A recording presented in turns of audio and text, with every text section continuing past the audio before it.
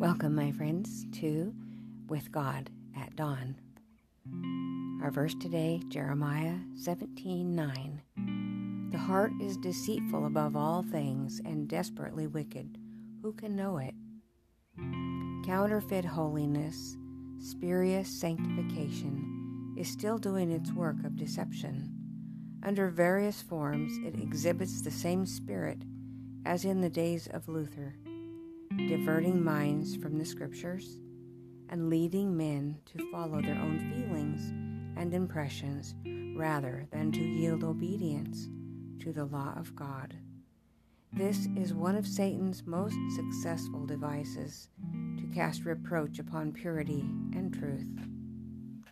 He who beholds Christ in his self-denial, his lowliness of heart, will be constrained to say, as did Daniel when he beheld one like the sons of men, "My comeliness was turned in me into corruption." The independence and self-supremacy in which we glory are seen in their true vileness as tokens of servitude to Satan. Human nature is ever struggling for expression, ready for contest. But he who learns of Christ is emptied of self, of pride, of love, of supremacy, and there is silence in the soul. Self is yielded to the disposal of the Holy Spirit. Then we are not anxious to have the highest place. We have no ambition to crowd and elbow ourselves into notice, but we feel that our highest place is at the feet of our Savior. We look to Jesus, waiting for His hand to lead, listening for His voice to guide. It is the love of self that destroys our peace. While self is all alive, we stand ready continually to guard it from mortification and insult. But when we are dead and our life is hid with Christ in God, we shall not take neglects or slights to heart. We shall be deaf to reproach and blind to scorn and insult. Acts 3:19.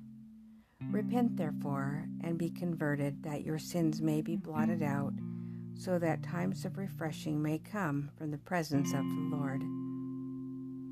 Did you notice her comment about our human nature ever struggling for expression and ready for contest? How do we find peace from that?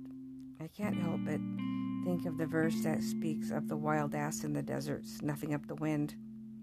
I've had this wild ass experience for sure, and maybe you have as well.